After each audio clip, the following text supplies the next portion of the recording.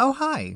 I'm your host, Kyle Brownrigg, and welcome to Best Actress, discussing Best Actress and Best Supporting Actress Oscar wins, who we feel should have won, and why. Oh my gosh. Thank you so much. The nominees are Elizabeth Taylor in Who's Afraid of Virginia Woolf, Vanessa Redgrave in Morgan, Anouk Aimée, A Man and a Woman, Lynn Redgrave in Georgy Girl, Kaminska in The Shop on Main Street, all legal and upright. And the winner is Miss Elizabeth Taylor.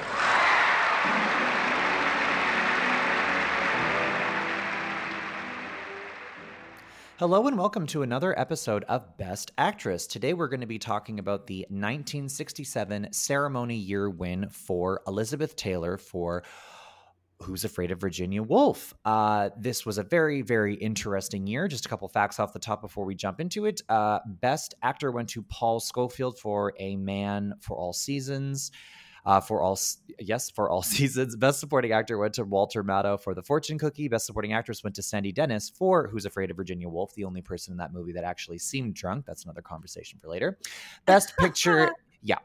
Best Picture went to A Man for All Seasons, and Best Director went to Fred Zinnemann for directing A Man for All Seasons. Today I am joined by a friend, a TV writer, a comedian, and also just a lovely human being. She's a writer on the TV show, the hit TV show Son of a Critch, which was nominated for many Canadian Screen Awards. She also has a podcast about the WNBA called The Pickup. It's Cathryn Naiker. Hey, Cathryn. Hello, how are you? I am actually super busy these days in a good way, so I'm happy. I'm happy. How are you? Oh, love it. Booked and blessed. Booked, and that's exactly it. I am booked and I am blessed. That's right. It's also Pride Week this week. That's right. Which I'm very excited about. Got lots of plans coming up. I actually even purposely didn't really drink much this weekend to sort of save my brain cells for the party that's going to be happening this weekend. You know what I'm saying? So yeah, I got offered a ticket to see Shania Twain on Friday, but I have a show. Cancel the show. Go see Shania. Really? Oh yeah. Is it an important show? No, it's opening for our friend Sophie Buttle in Hamilton. She set it up, so I feel bad. Well, I mean, yeah, I feel like Sophie would understand. Yeah, I should just message her. Yeah, but I mean, you have to ask yourself, going to perform in Hamilton, does that impress you much? I mean, no, it doesn't. So I personally would go see. Shout out to Hamilton, though. It's actually it's a decent club. Yes. Levity, yes, is the club that you are referring. Okay, so this was a very interesting year and I feel like this is going to be so disappointing to people listening, and I feel like this is such a controversial stance to have, because Elizabeth Taylor's win for Who's Afraid of Virginia Woolf is actually regarded as one of the greatest Best Actress Oscar wins of all time. And okay, here we go. And I feel like I'm going to have to change my address because I'm going to be getting threats after this.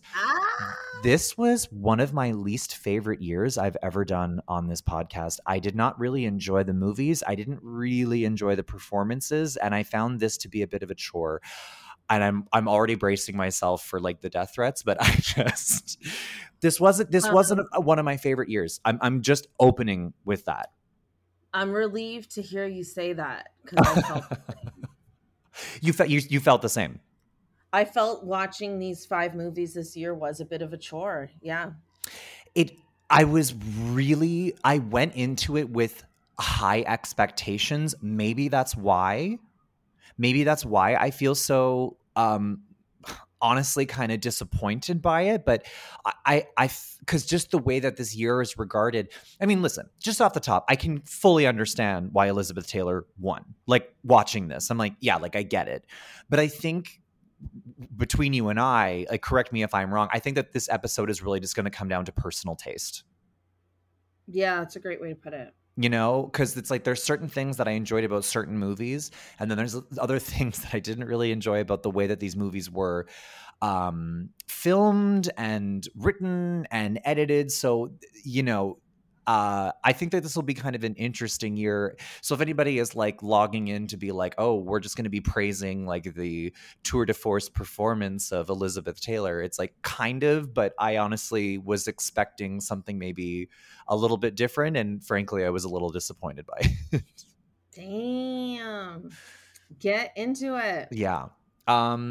Okay, so then let's just rip the Band-Aid and jump right in. So let's start with Vanessa Redgrave in Morgan, or some people may know this movie as Morgan, A Suitable Case for Treatment. It actually was tricky finding this movie because I found it as A Suitable Case for Treatment instead of actually just Morgan. But oh, that's why. Yeah, I was having a hard time finding it too, because I think there's just too many titles at this point that have the name Morgan in it. That's right. And I was having a really hard time finding this movie.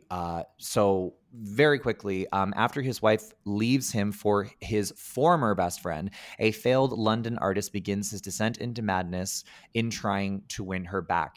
And also kind of an interesting fact about this year, Vanessa Redgrave's Best Actress Oscar nomination for this movie coincided with sister Lynn Redgrave's similar nomination for Georgy Girl.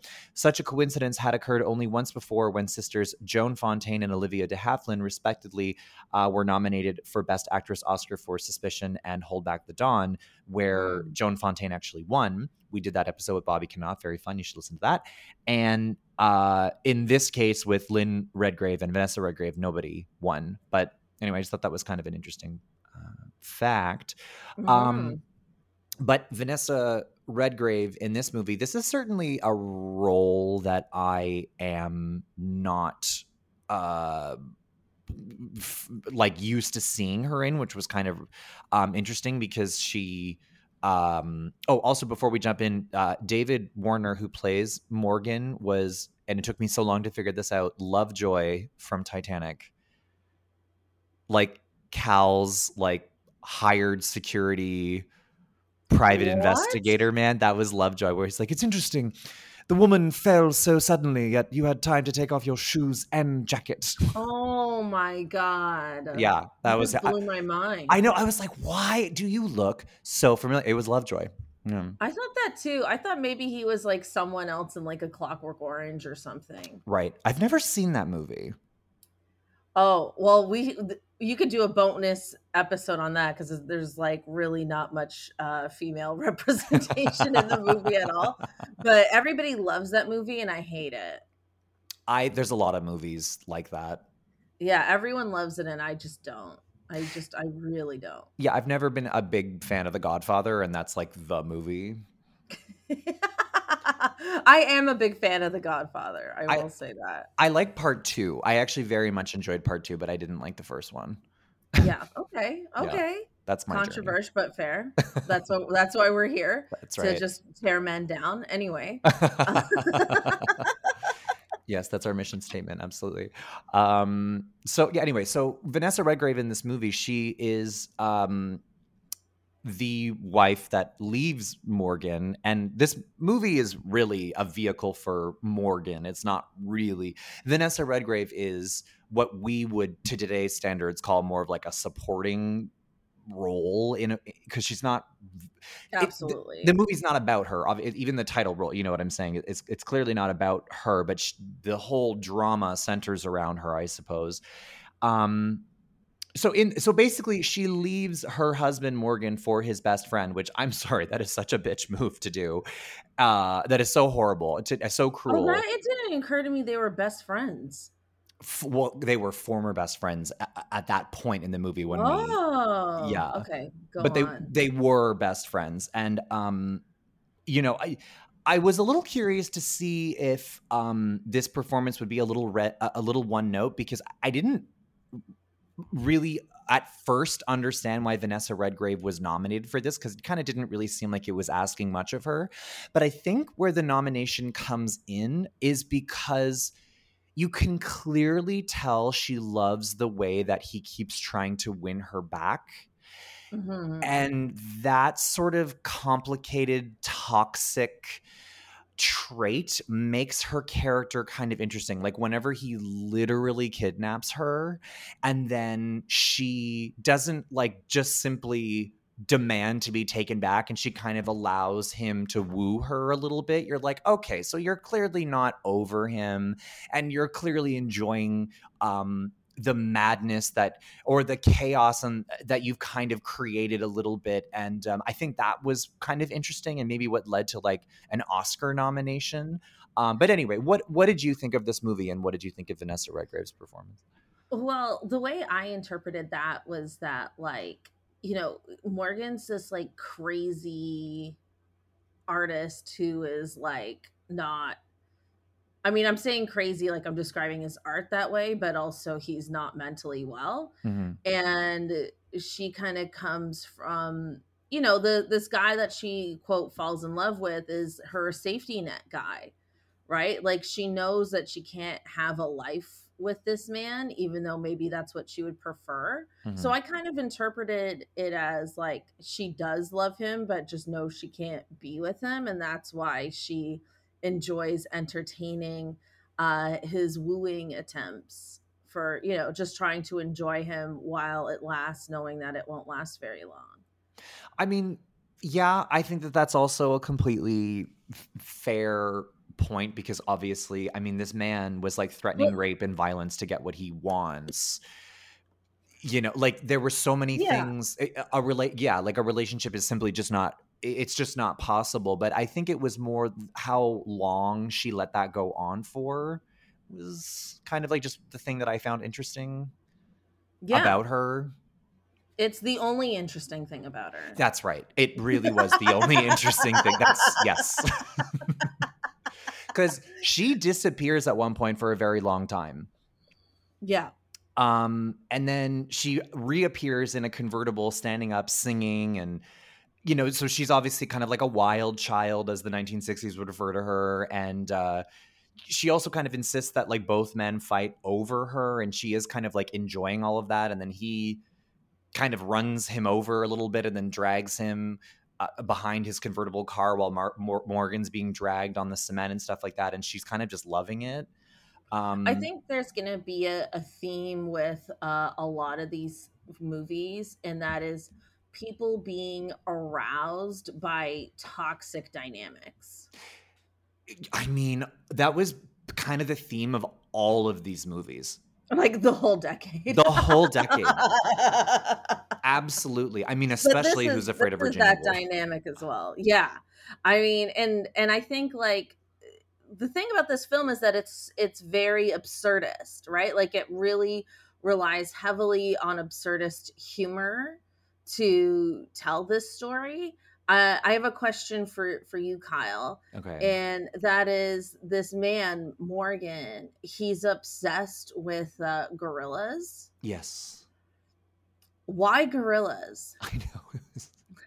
Why is this man obsessed with gorillas? That's what I kept asking the whole time.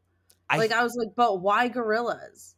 I don't know if it was supposed to be like a representation of like their primal, like me man, you woman, I want woman, so I take woman, and they kept cutting to King Kong.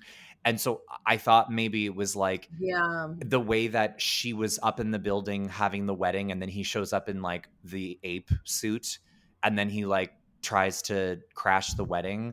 I think that was supposed to be like a representation of like following his primal. Which is legit so funny. It's I laughed out loud. This man dressed up in a gorilla costume and crashed her wedding by falling from the ceiling and then dunking this man's face, the new husband's face, into the cake, and then just terrorizes everyone. And it's actually hilarious. Well, I will say, I wrote wedding scene is absolutely insane. But this movie, without a doubt, is the weirdest movie I've ever done for this podcast, but I was never at all bored. Right. It's a strange movie, but it's not a boring movie. And I Well, enjoyed that.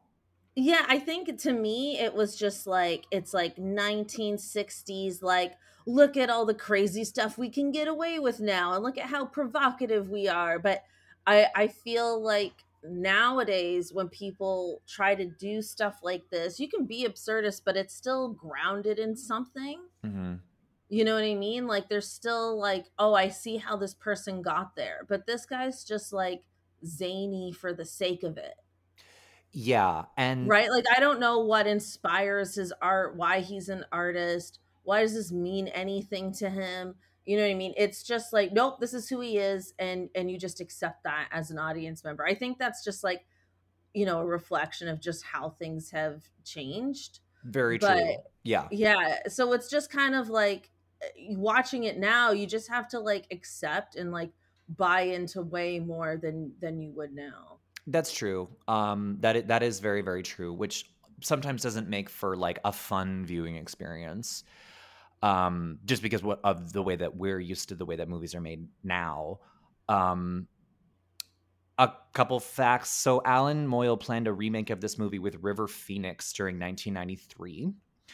Um, Wow. Yeah, as he got to know Phoenix better during the production for The Thing Called Love, Moyle decided that the unpredictable actor would be ideal to play Morgan, the husband who becomes unhinged after divorce and goes off on a series of manic adventures dressed in a gorilla suit. At first, River Phoenix was uninterested, but changed his mind after a couple of days and became actively involved in it as a future project. But obviously, it got no further due to the actor's sudden death in 1993. And this I thought was funny. This film is possibly one of the earliest instances of furry fandom. The movement took its nascent steps in 1980s and grew in prominence in the 1990s and 2000s. Morgan says at one point that he has gone, quote, all furry and has a fursona of a giant gorilla. So, Well, that makes a lot of sense yeah. because as I was watching this, I was like, this writer and director have Mm-hmm. quite the kink. You know what I mean? Vanessa Redgrave and Morgan had sex wearing that gorilla suit at least once. At least once. For sure. And then the ending of the movie was also very strange on brand because he's at a mental institution doing some communist gardening because it's like in the shape of the sickle and then Vanessa Redgrave comes in and says that she's pregnant, and then he's like, is it my baby? And she's like, she doesn't say yes, but she nods yes, and then laughs like an evil villain in these weird stop motion shots between the actors. Pans out, you see the communism symbol, cut to credits. And you're just like, what the hell did I just watch? Like, what the fuck was this movie? What was this performance? I was never bored, but I was often confused, and I thought it was just a strange movie, a strange performance. And I just thought that it was just so random for Vanessa Redgrave, and maybe the strangeness of the role, based on, because Vanessa Redgrave is very much a prestige actress. Maybe they were rewarding her for taking such a strange risk. I don't know. Yeah, that makes sense. And I think this movie is all just about look at all the strange risks we can take. I think Mm-hmm. that's all this movie is really saying. It's not really saying anything about the world or even about who these people are. Like, it's just that's all it's trying to achieve. And it achieves that. I like if you're going to watch this movie, like, smoke a joint, take a nap somewhere in the middle. And you're fine. that and you're fine, you know what I mean? Like I think like the runtime itself isn't long for a movie, but I think for this movie it's a little long. Personally, I just feel like it's lacking a little bit for me in the middle, but I think if you do that, you'll have a fun time with it. Absolutely. Also, this year, I think the longest movie was like 2 hours, and I'm like, oh, thank God. Yeah, these movies cannot be longer. No, they were. These- Oh my gosh. Well, yeah, a very different sort of role for Vanessa Redgrave, and it was kind of interesting seeing her in maybe a little bit more of like a glamorous, sort of posh role, and seeing her a little take some weird risks. But it was a strange movie, not boring, just strange, and that I suppose is the point. Okay, do you have anything else that you want to add before we move on? No, I'm good. Okay, so let's talk about Georgy Girl, um, starring Lynn Redgrave, her sister. So very quickly, a traditional girl played by Lynn Redgrave resists the advance of a swinger played by James Mason, who wants her as his mistress in 1960s London. And there's kind of like a love triangle thing going on, and then there's sort of like a predatory employer, or like her father's employer, who's like very predatory toward her, who wants her to be his mistress. And this movie is like actually kind of insane. I would say that of all the films this year, this was the one that I enjoyed the most, just as like a film. Can I swear on this podcast? Absolutely. This movie is fucked. Yeah, This it movie is really is. so fucked. It Like the really. plot of this movie is fucked. Like if somebody tried to write this movie today, it would get thrown out. It wouldn't go anywhere. Like this is a plot line that could have only existed then and existed the way that and be the film that it is, because I mean it has that really catchy song at the beginning where I was like, "Oh, I know this song. Like Yeah. I've heard this song before." Um yeah, this movie's fucked, but anyway, keep going. Well, so the 2 points that you just said. So Lynn Redgrave in an interview with Leonard Probst said that she thought that her character in this movie was, quote, very ruthless. Most people saw her as a sweet softie. She said, I don't think that she was soft at all. She was manipulating and very shrewd. People loved her, I think, because they reconciled with their own terrible faults, and were glad to see them put up on the screen.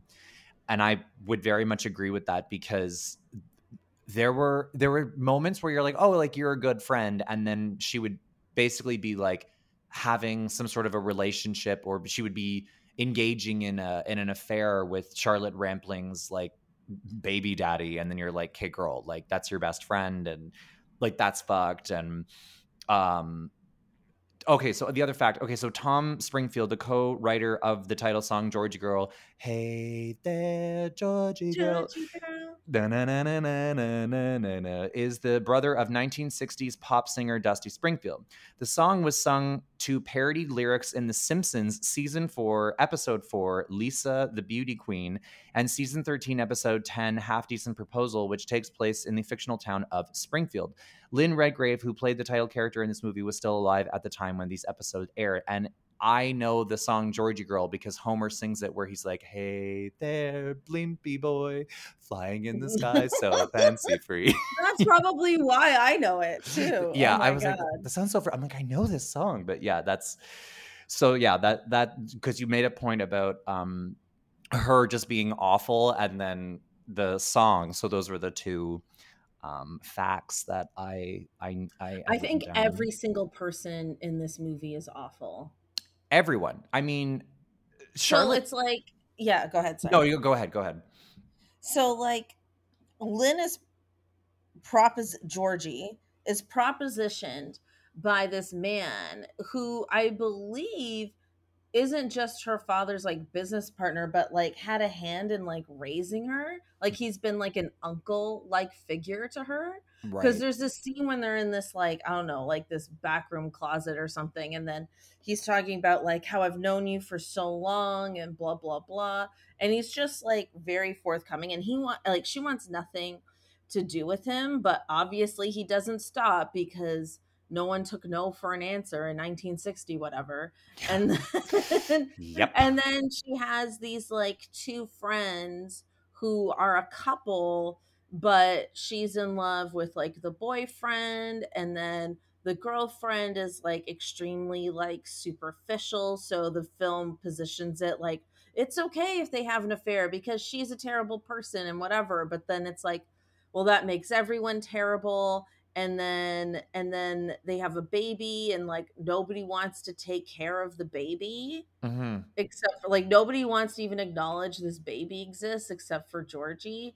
And then she just like uses this old man to like pay for all their stuff, and everyone's terrible. Also, like this movie tries to frame Georgie as fat and ugly, Mm-hmm. and it's like crazy that this man would fall in love with her. Isn't Right. that wild? Yeah, that's very, very true. I did enjoy the way that the casting choice for this movie, because I think that this actually was originally offered to Vanessa Redgrave. And also her mother, Lynn Redgrave, was, what was it? Her mom's also named Lynn. Lynn's mother, Rachel Kempson, played Mason's bedridden wife, Ellen. So even her mom. So this is very much like a family affair situation. They're like, okay, Right.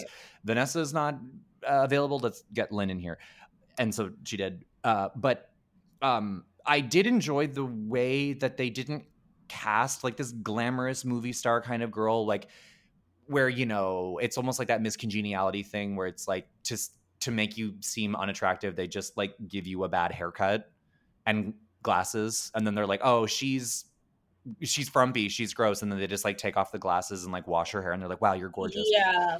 I like that Lynn Redgrave seemed just more like a real person. Like she didn't have this super glamorous look, and that was something that I appreciated very much about the film, where Charlotte Hmm. Rampling, like her roommate that has the baby, that like rejects the baby inexplicably, but whatever. I'm glad that they didn't go with somebody like that. Not to say that she's like a beast. Like I'm agreeing with what you're saying, but I also just I also just like that she wasn't this like cover model, like super like Elizabeth Taylor, gorgeous kind of glam. She seemed more relatable and realistic to me. Even just like at the beginning, like whenever she had that like fancy hairdo, to seem more glamorous, and then she ends up just dunking it in the water to honor her more uh, um, low maintenance sensibilities, because it just doesn't suit her. I think that was a really good way of sort of demonstrating like who her character is, and how she's just kind of like low maintenance. And I liked that about her, and I Hmm. believed it. Also, Lynn Redgrave in Gods and Monsters is amazing and probably should have won that Best Supporting Actress Mm. Oscar. But I think that was the year Angelina Jolie won. I can't remember, but anyway, Lynn Redgrave is an amazing, amazing actress, and I actually really enjoyed this movie, and I enjoyed her in it. But you're absolutely right in saying that like she's everybody in this movie is just garbage, like just human garbage. Yeah, and I think that's just like I don't. Okay, Kyle, did you laugh during this movie? Because I didn't. Because this is supposed to be a comedy, and like I'm sure everyone loved it at the time, but I was just like, none of these lines are really landing for me. It's so funny the way that comedy, like doesn't you wonder you watch it and you kind of think like, was this like getting a round of applause, like in terms of laughter, like back in the 1960s? Because yeah, humor obviously changes and it evolves. But no, I didn't find this movie particularly funny.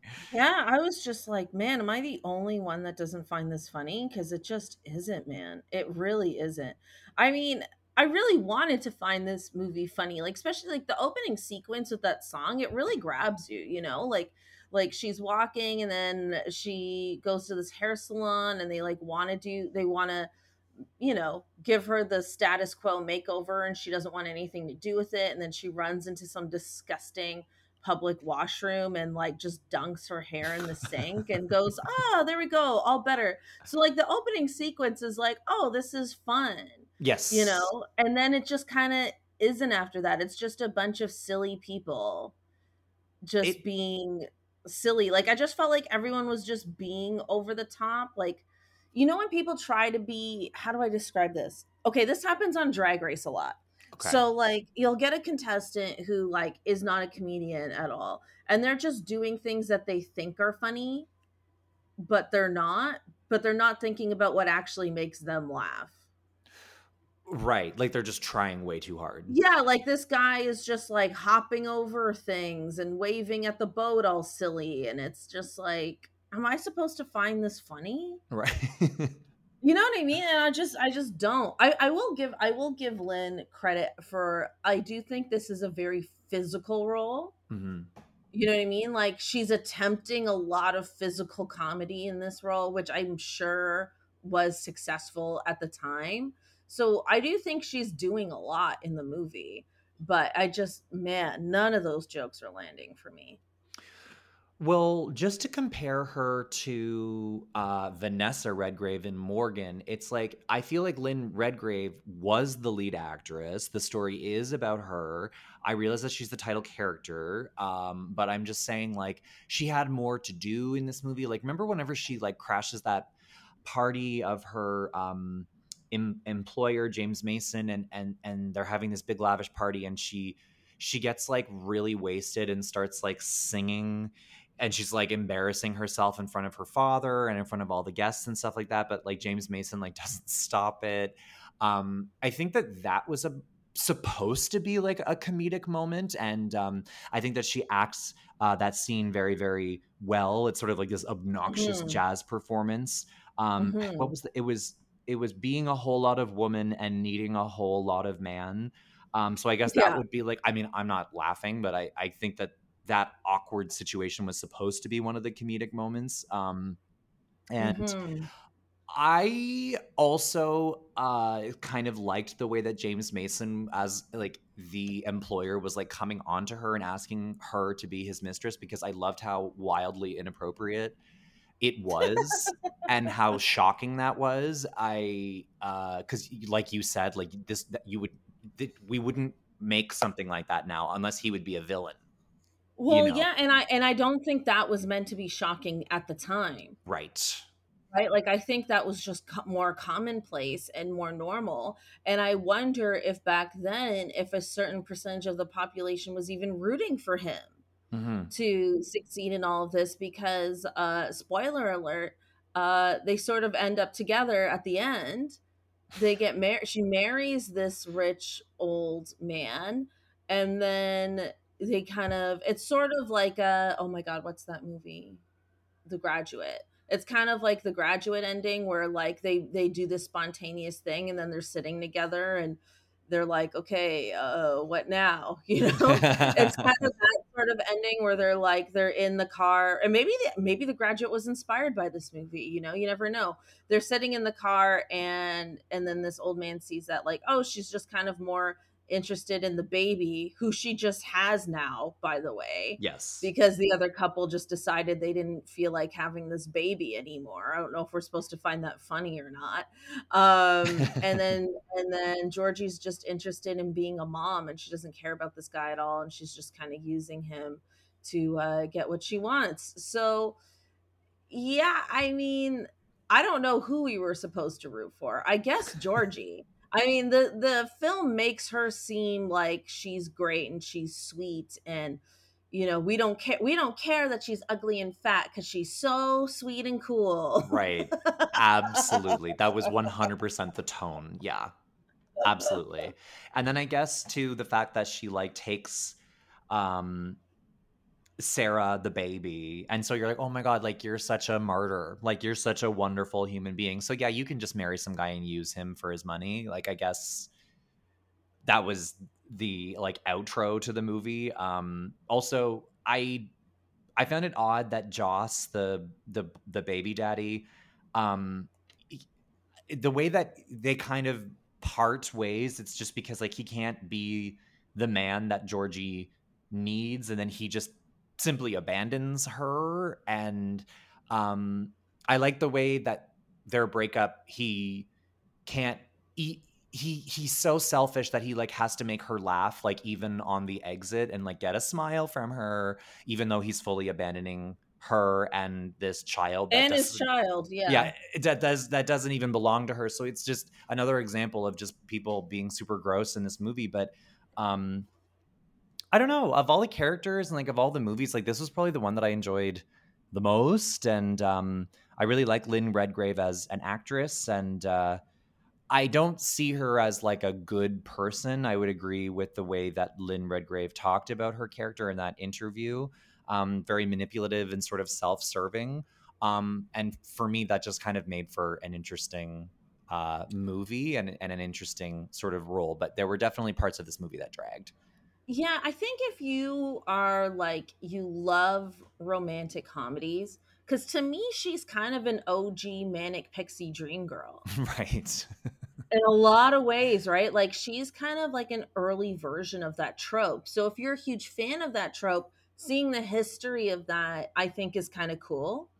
And I think her embodying that before, I don't think that trope fully existed, that not in the manic pixie sort of way. And so, she's giving that her all. Like I said, it is a physical performance. There are, it's not horrible, but again, look, if you just want to smoke a joint and have a nap in the middle, same thing with this movie. Honestly, like, you won't miss anything. Okay, well, I guess that's a great way And I to. didn't do that for the record. It's like, I'm just filled with regret, just so everyone knows. That if this year had a fragrance, it would be regret. Yeah. Yeah. Okay. Okay. Well, do you have anything else that you would like to add to Lynn Redgrave's performance before we move on? No, I'm good. Hey, Best Actress listeners. Enjoying the show? Want to hear more? Access our entire catalog of Best Actress episodes from the very beginning, ad-free, by subscribing to our Patreon at patreon.com/bestactress. By subscribing, you will also gain access to new episodes one day earlier than their normal release day. Best Actress Podcast will always have 10 free episodes available, but with the release of a new episode, the oldest will go to Patreon, where you can access it anytime with your subscription. Come on, ladies, it's a Fritz Bernays. It's no question. Visit patreon.com/bestactress to subscribe. Okay, this one is going to be a short and sweet one. Because there's really not much going on here. Let's talk about Ida Kaminska in The Shop on Main Street. This is a Czechoslovakian film about the Aryanization during World War II in a Slovak state. And a carpenter in the fascist Slovak state is appointed Aryan controller of a Jewish widow's store. Ida Kaminska is the old Jewish widow. You can actually watch this movie on YouTube. I actually loved this movie. I'm a fan of foreign language films, and this one I very, very much enjoyed. Is what I'm going to say to start, but then I will say that Ida Kaminska's confused 20-second performance landing a Best Actress Oscar nomination is the definition of bullshit. If she were to go in supporting, that would be fine. I know I talk about this all the time on the podcast, and I need to get over it and move on with my life, but this is literally a perfect example of category fraud, and I was shocked when I saw that she was nominated for a lead. There is literally no growth or change or honestly really depth to this character. She has no idea what's going on the entire performance and the entire film. The one thing that you do feel for her is extreme sympathy because she is Jewish and they're forcing her out of her town and she's losing her business. But this whole entire movie is really just about the main character, the carpenter, and she's barely in this film. And then when she finally realizes what's going on after like an hour and 10 minutes, because the entire time she's deaf and she has vision problems, so she genuinely, it's just a confused performance the entire film until the very end when she kind of pieces it together, and then the carpenter, when attempting to hide her from the Nazis, accidentally kills her. And then so we don't see any change or growth in the characters. So this performance to me was so random and a lead actress category. And I very much enjoyed this film. I just found this nomination extremely confusing. What did you think, Cathryn? Oh boy. Okay, so what I like about this film is obviously it's very important in its historical context, right? Like we're talking Yes. about, World War II and, Jewish people being moved out of, I believe this is in Slovakia. It is shot in the Slovak city of Sabinov. Yes. And so, from a historical context, it's very important. What I also like about the movie is that it's about the anxiety and the anticipation of the Nazis' arrival rather than the event itself, which I thought was super interesting because I don't know how many movies make that the primary focus. Right. You know what I mean? So that I really, really appreciated. What I did not appreciate was the inconsistency of how deaf is she. Yeah, I know. It is actually so brutal that I think it's insulting to people who are hearing impaired. Because it's like 1 minute she just has no fucking clue what's happening, and then the next minute she's just fully running her store Yep. and she's interacting with customers and Yep. this, that, and the Buying other. a So goose.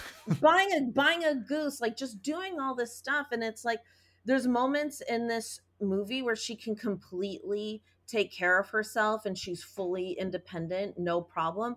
And then when the carpenter Tony is like, do you understand what's going on here? She's like, what? Yeah, I Uh? know.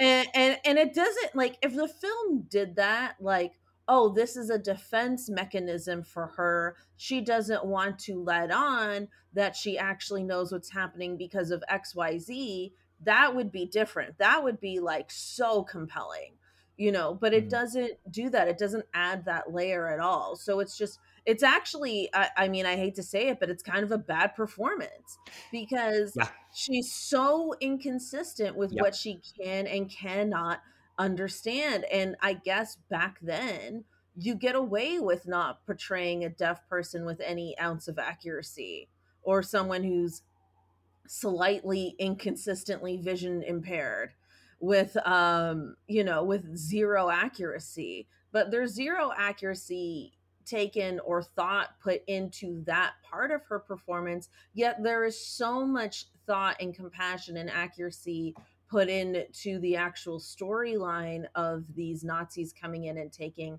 Jewish businesses away before they take these people out of their towns. So it's just very interesting where the compassion lies and doesn't lie in this film. Mhm. Super important for historical context. I mean, even the lack of consideration for how deaf she is or isn't is super important for historical context, I think. Yeah. But I agree, this is a shocking Best Actress nomination. I was curious if maybe it was just a career nomination Mm. because I believe she's like, I was reading a little bit on her Wikipedia that she's very like accomplished, like in the stage and theater, and she's even like directed things and has like a storied career. So I'm wonder if this is just one of those let's throw her a career nomination, but just the performance itself really has no business in the category.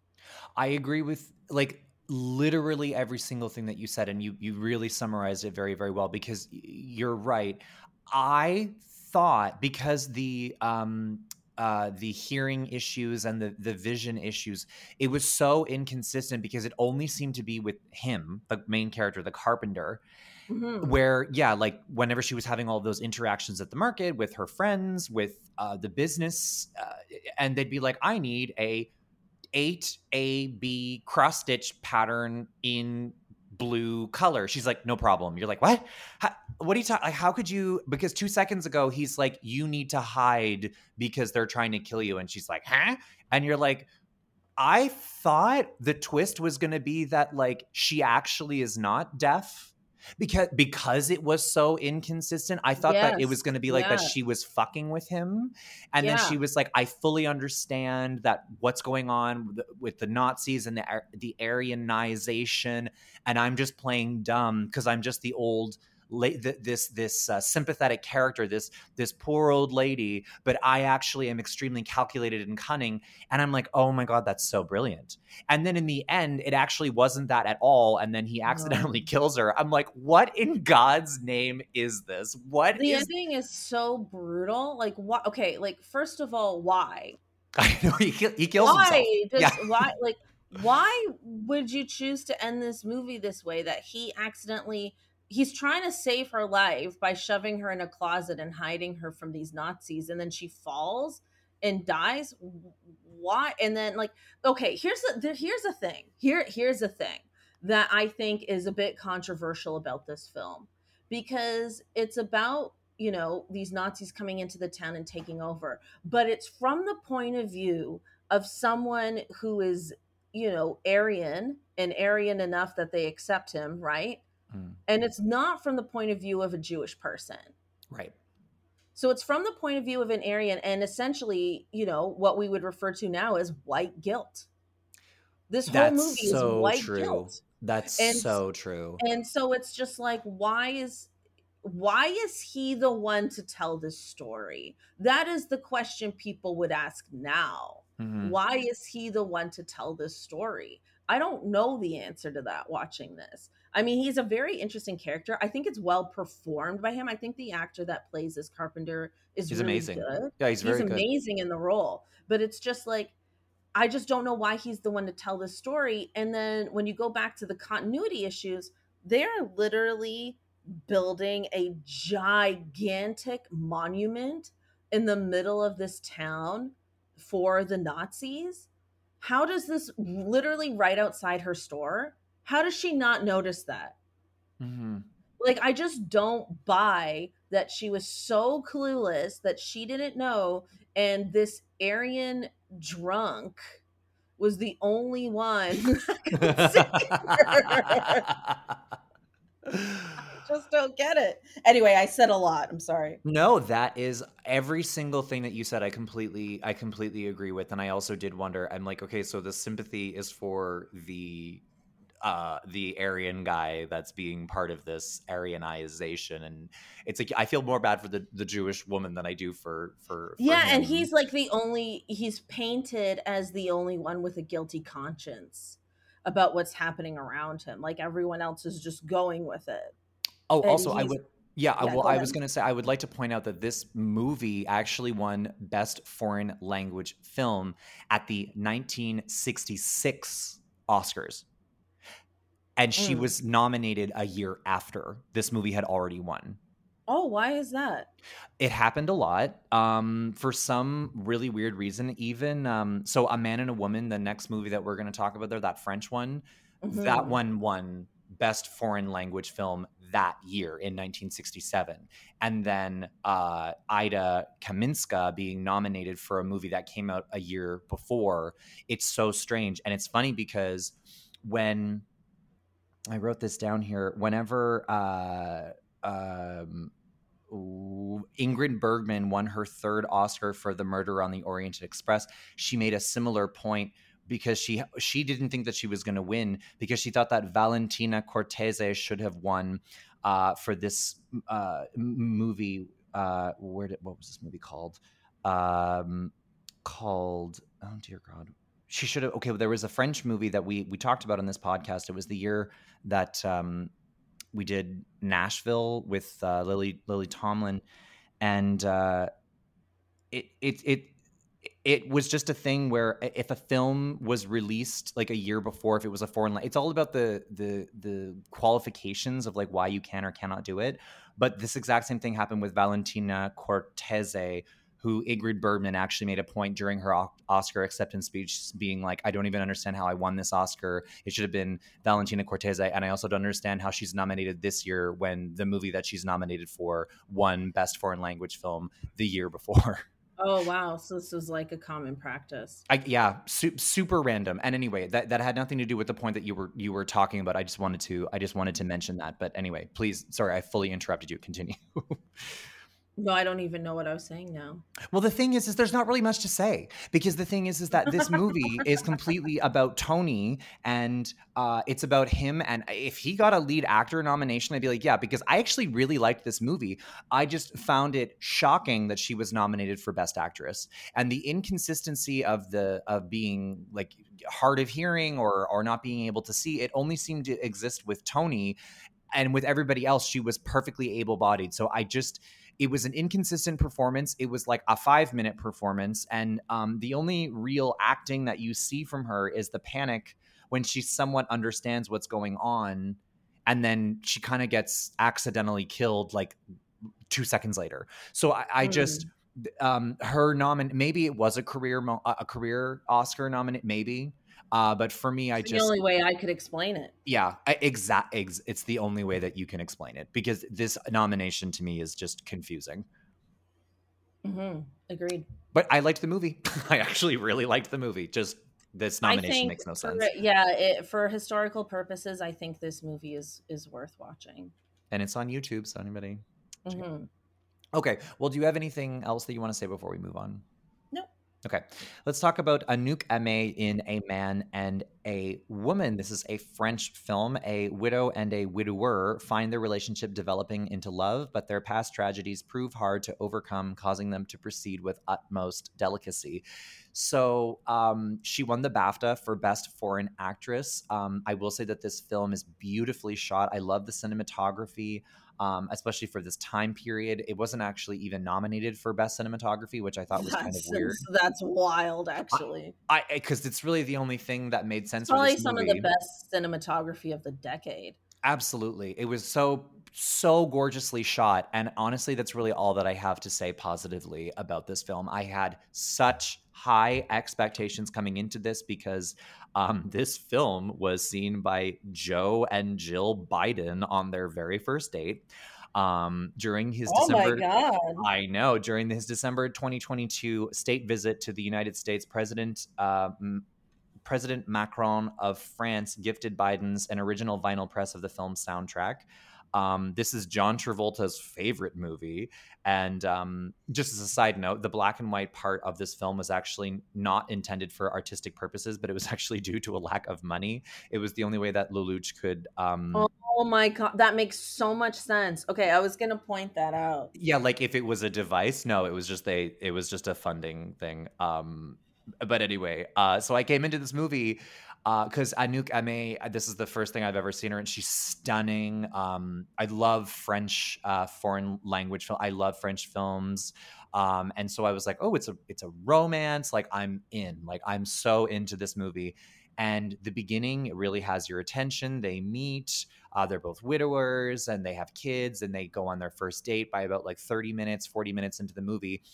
And then it is followed by these race car fever dream intercuts that go on inexplicably for like 20 minutes, and then we get back to some dialogue, and then it's followed by more cutscenes of cars. I understand it's a metaphor, but like I got it. Like I don't need to... Is it a metaphor? What's it a metaphor for? I think because one of them dies in a crash. I think it has to do with like, because her ex-husband, father of child, was a stuntman.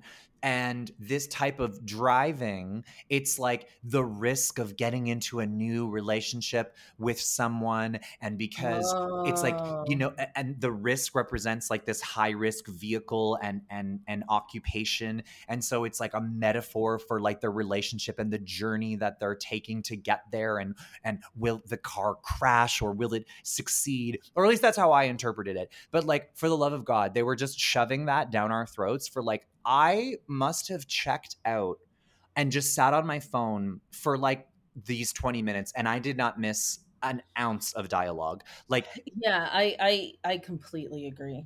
I was like, it had such a strong open, and then it just, boom, it just totally flatlined for me, and I just didn't care. And then they finally like hook up. near the end. And at this point, I just don't really care anymore. She says, I can't do this because I can't stop thinking about my dead husband. And then I was confused because he was like, oh, he's not dead. And they meant like metaphorically. She gets on a train, leaves, and then he drives to where the train station is going to be to meet her. And then in the end, they get together inexplicably after she said that she simply didn't want to. And there's a lot of inner dialogue going on that I thought wasn't very successful, which led to them eventually getting together. And I didn't really buy it. And also, to Anouk Aimée's performance, I don't really know if they're really asking a lot from her in this performance and in this role. And I was so excited for this movie, and frankly, I was kind of just a little let down. Anyway, what did you think of the film, and what did you think of this performance? I love the idea of this story, Mm-hmm. right? Like these two people who are widows who have children around the same age, essentially trauma bonding, right? And trying to come together and, form a relationship, but it's hard to form this relationship because they've been through a very difficult experience and they're both grieving in their own way. That storyline in and of itself has so much potential. I agree. And this movie uses none of that potential. It won Best Original Screenplay, and I'm like, get out of Which here. is so wild to me. Okay, the fact that it won Best Screenplay and wasn't even nominated for cinematography Yeah. is like, I just can't even wrap my head around that at all. The only reason to watch this movie today is for the cinematography. It's stunning. Absolutely. It is a beautiful film, and I just feel like I liked the moment at the end where they're like making love and then she's like, wait, actually I'm not ready to move on. Like I still, am thinking about my dead husband and stuff like that. And then because it's 1960 whatever, no man takes no for an answer, so that Right. theme follows through. But that moment in itself is like really vulnerable, and I think is like so interesting, and I just wish the movie was more of that Mm-hmm. than all these like car racing scenes that are again beautifully shot, but there's just so many of them. Like obviously this director and the cinematographer were just so in love with the way things looked that it's a lot of, the movie ends up lacking substance. And I think her performance is in some moments good and then in some moments it's really flat. But like you said, I don't think they're asking anything more of her. Mm-hmm. And also, for the love of God, this entire movie was like they would have, I don't know, like a minute of dialogue, and then it would transition to 20 minutes of race car Mhm. scenes to the theme song of da ba da da da da da da da Yes. da da da da da da da da, and then okay, fine, and then that ends, and then another scene of dialogue, and then more race car scenes to da da da da da da da. This movie became so repetitive, and then they're on the train at the end, and he's racing to get to the train station to meet her so that he can, in this big grand gesture, win her over, followed by da ba da ba da da da. Like it got so annoying. I was like, "Oh my! Can we let's switch up one song? Let's get Georgy Girl in here real quick. Like let's switch this up because." And then for the rest of the fucking day, I kept walking around my apartment, driving my boyfriend crazy, just going da ba da ba da ba da. Da, da, da, ba, da, ba, da, ba, da. Like I couldn't get it out of my head. That was really the only thing I enjoyed about this movie was that soundtrack because it's just so catchy. But Yeah. it was so repetitive. I found this nomination very confusing, and I just don't really think like that they're asking enough of her. I'm sure she's probably a very good actress. I don't see it. I don't see the Yeah. nomination. It's more of a director's issue. But like, with all these car chasing or racing, I should say, scenes, in the movie Brokeback Mountain, my only like criticism of that, well, not my only criticism, but one of my only criticisms of that movie is it's like at one point you're just like, I get it.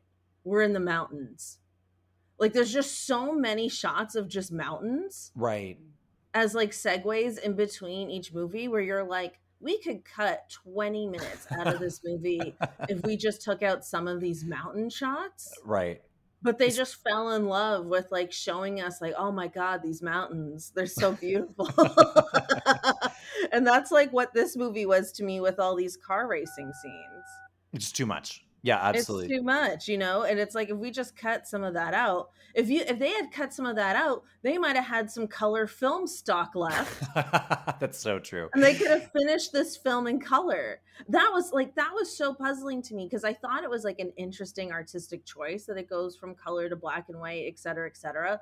But then I was like, there's no sort of rhyme or reason to it. Like it isn't like, oh, like when we're in black and white, like this is a romantic scene, this is a whatever scene, and then when it's color, it's the cars, or like I don't know, like I was trying to piece it together and I was like, I don't know. The fact that Also, they just ran out of film stock makes sense because it was just a missed opportunity to not make that more meaningful.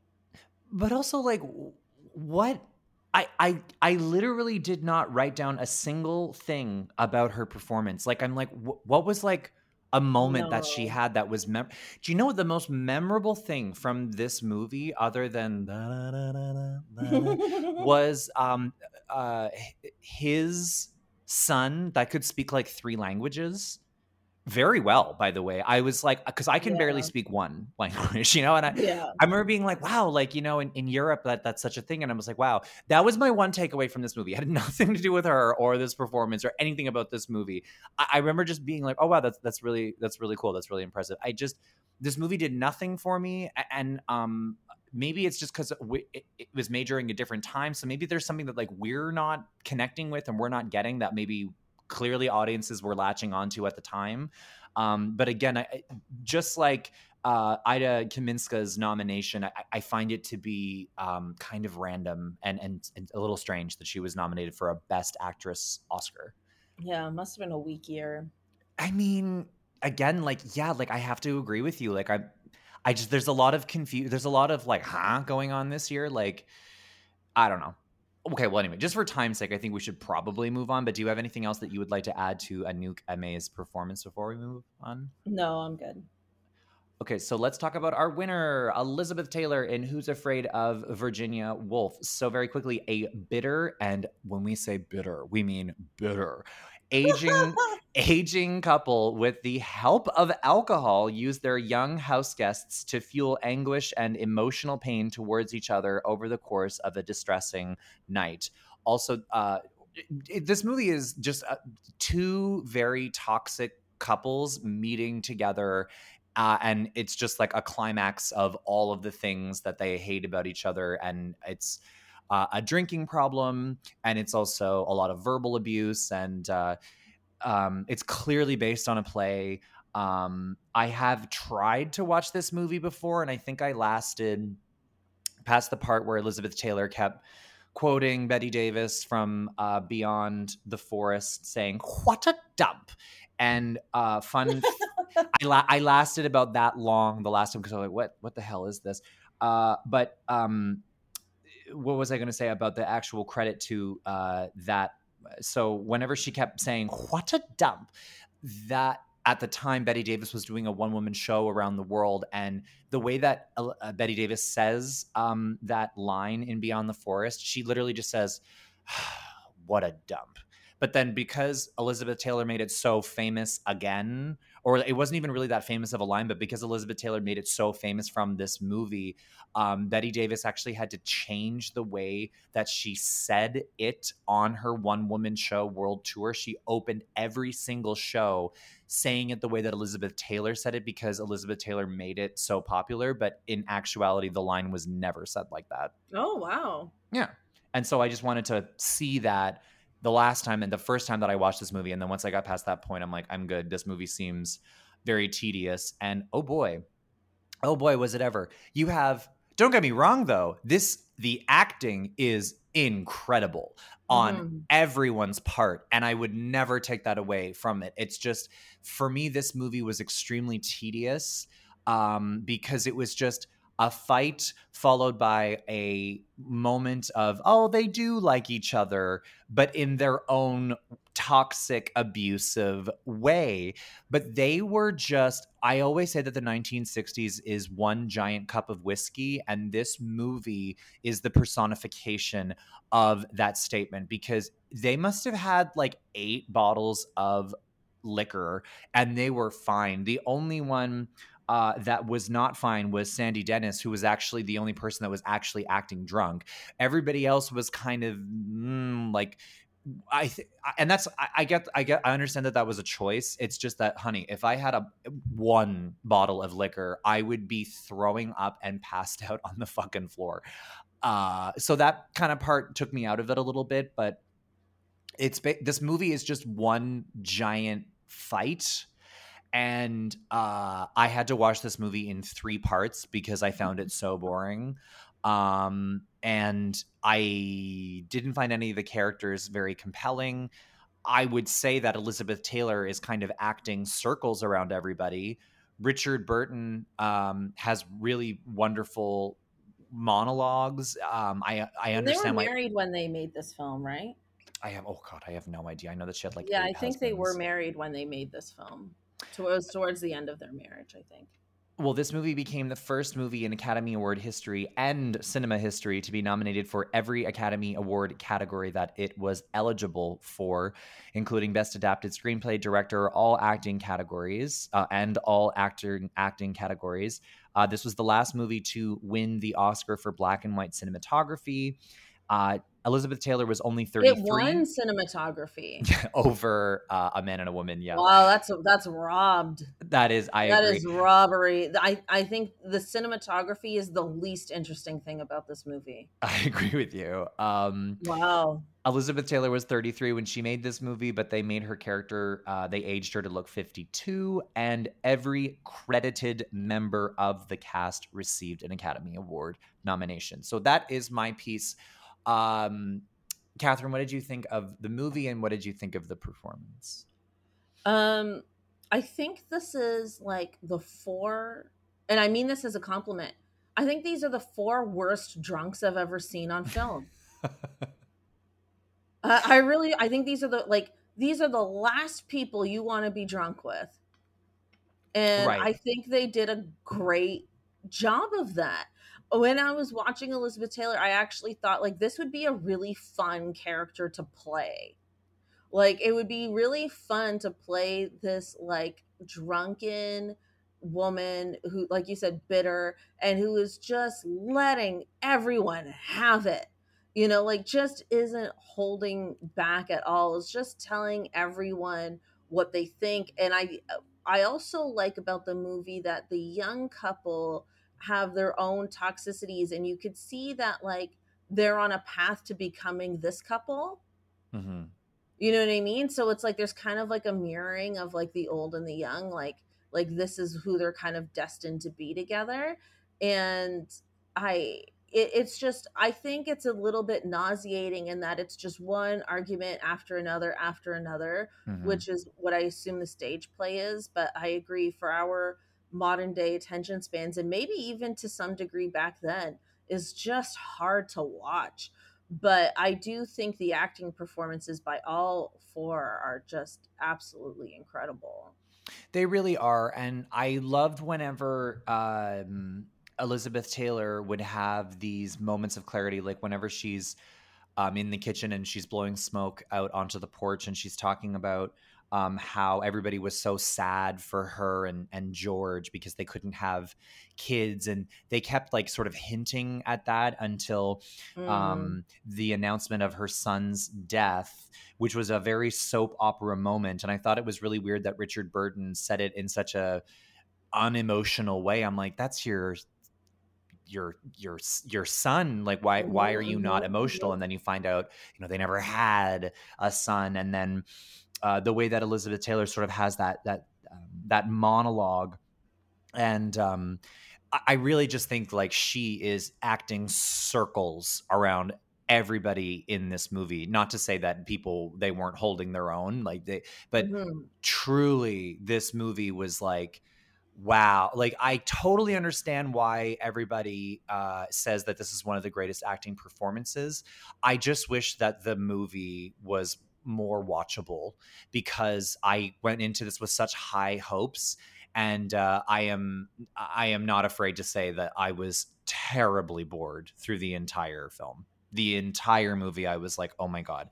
But I believed that these two were married. I believed that they had a history, a very, very complicated, Toxic history, yeah. toxic history together. And this is just a typical weekend for them.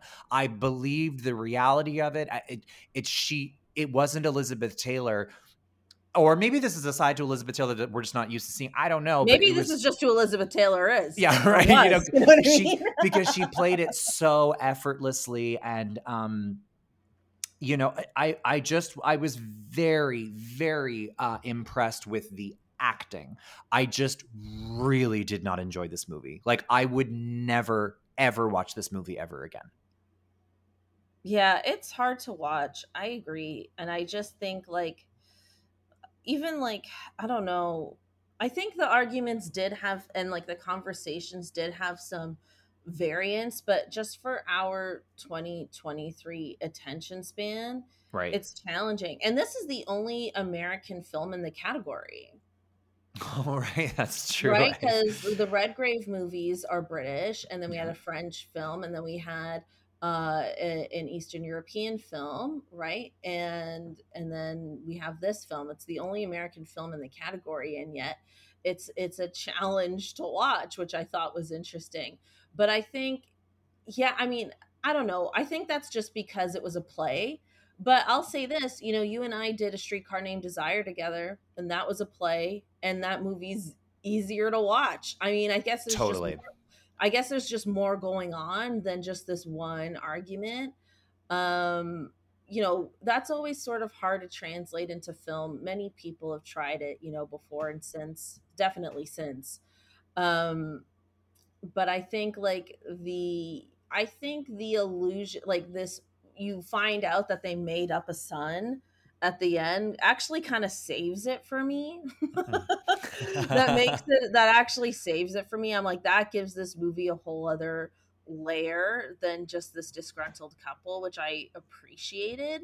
And yeah, I do think it's well written. I'm not going to say it isn't well written. I just think, you know, for our attention spans, for just like, I don't know, it just may, I think our modern day taste would Right. have this let up a bit. I completely agree with you. And so you kind of do have to consider this piece of work in the context of when it's released, which is why I'm trying to be as fair as possible when kind of talking about the movie. I did also enjoy the way she was, really coming on to what was his name? George Siegel?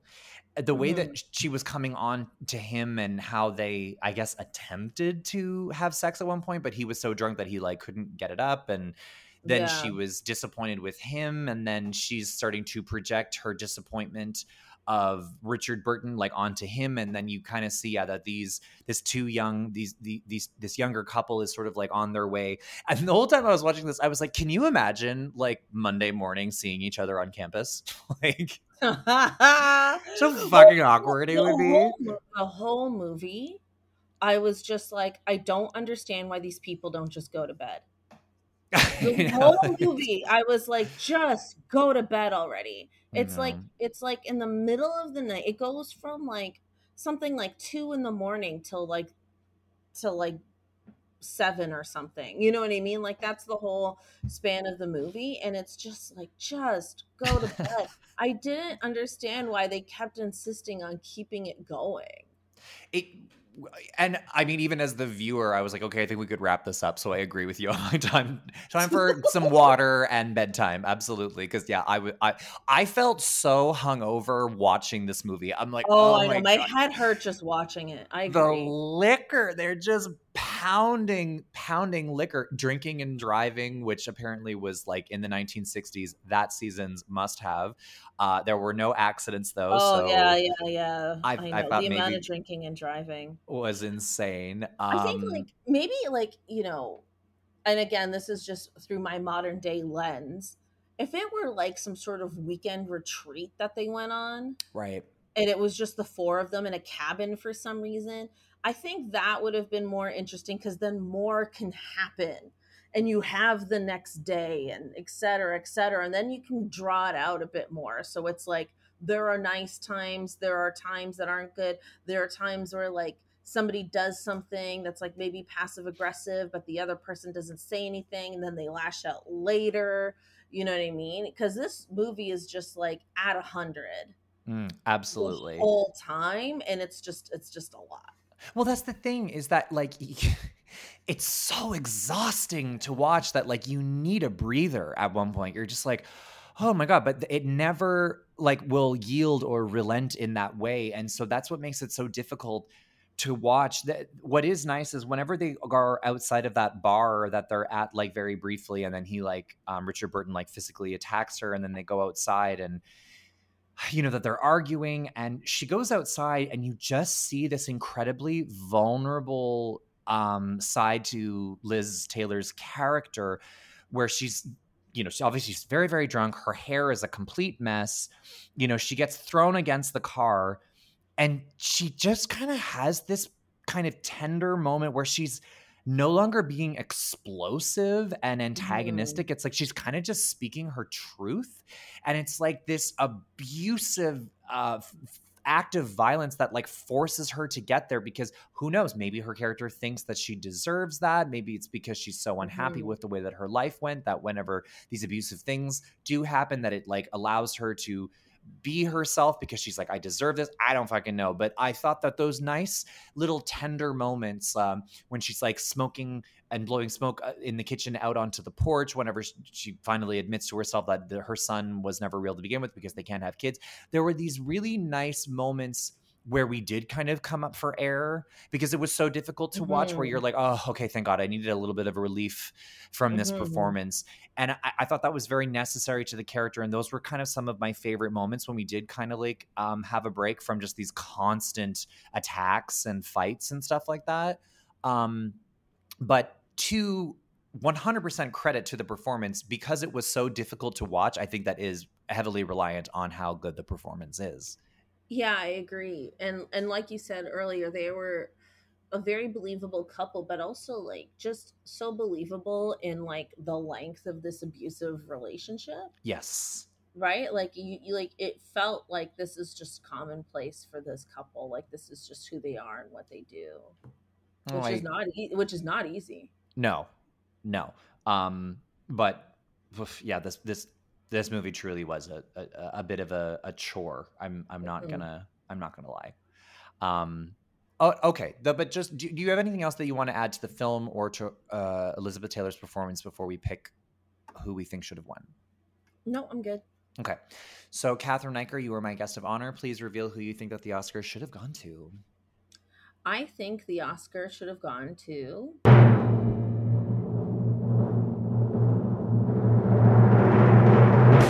Elizabeth Taylor for Who's Afraid of Virginia Woolf. I think it is a great performance. Is it one of the greatest performances ever? I just don't think I've watched enough movies, but it's a phenomenal performance. And honestly, she really just didn't even have any competition this year.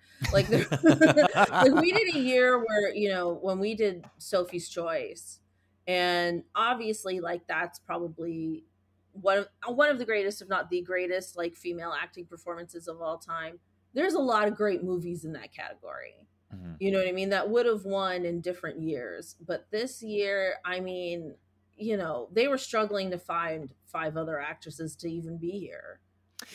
I know what you mean. And to be honest with you, like, it's so interesting the way that Elizabeth Taylor is even in the same category as the rest of I them. know, I know. You're like, really? They should have given her a nomination for Act One, Act Two, and Act Three, That's right. and then given her the Oscar for I don't know which act. 2 or 3, I guess. Oh, that's funny. Okay, so all right. And the Oscar goes to Elizabeth Taylor, Act 3 of She's like, oh my Afraid of God. Virginia Woolf. Oh, that's funny. Okay, so I think that the Oscar should have gone to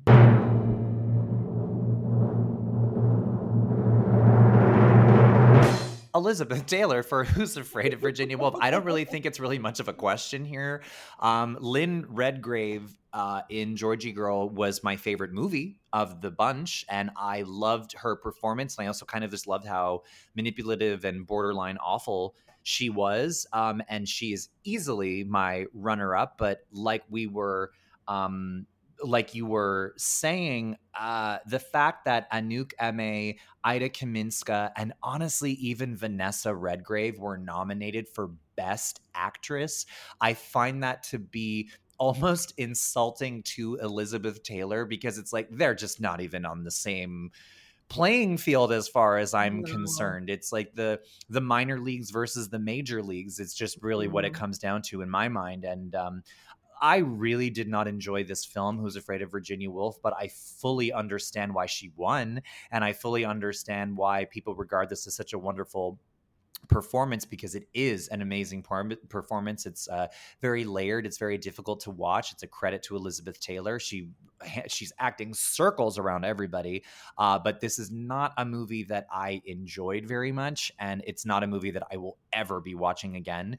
But in terms of who deserved that Oscar, I really don't think it's much of a question or much of a competition here. It's clearly Elizabeth Taylor in Who's Afraid of Virginia Woolf. Though anybody, if you have not seen Georgy Girl, I recommend giving it a watch. I thought it was a lot of fun, and I did enjoy it. Also, the film The Shop on Main Street, the foreign language film, is also an amazing film. It's just, don't watch it for Ida Kaminska, because she's barely, I don't even think she knows she's in that film. Like, that is how little she is in that film. But it is a wonderful, wonderful foreign language film. Anyway, those are my thoughts. So that concludes another episode of Best Actress. Cathryn, where can people find you on social media? Yes, thank you for having me. You can find me on social media at itsme_Cathryn, spelled CATHRYN, and I always enjoy this. No, we always love having you, and we'll have to have you back again. Thanks. Bye. Bye. Did you enjoy the show?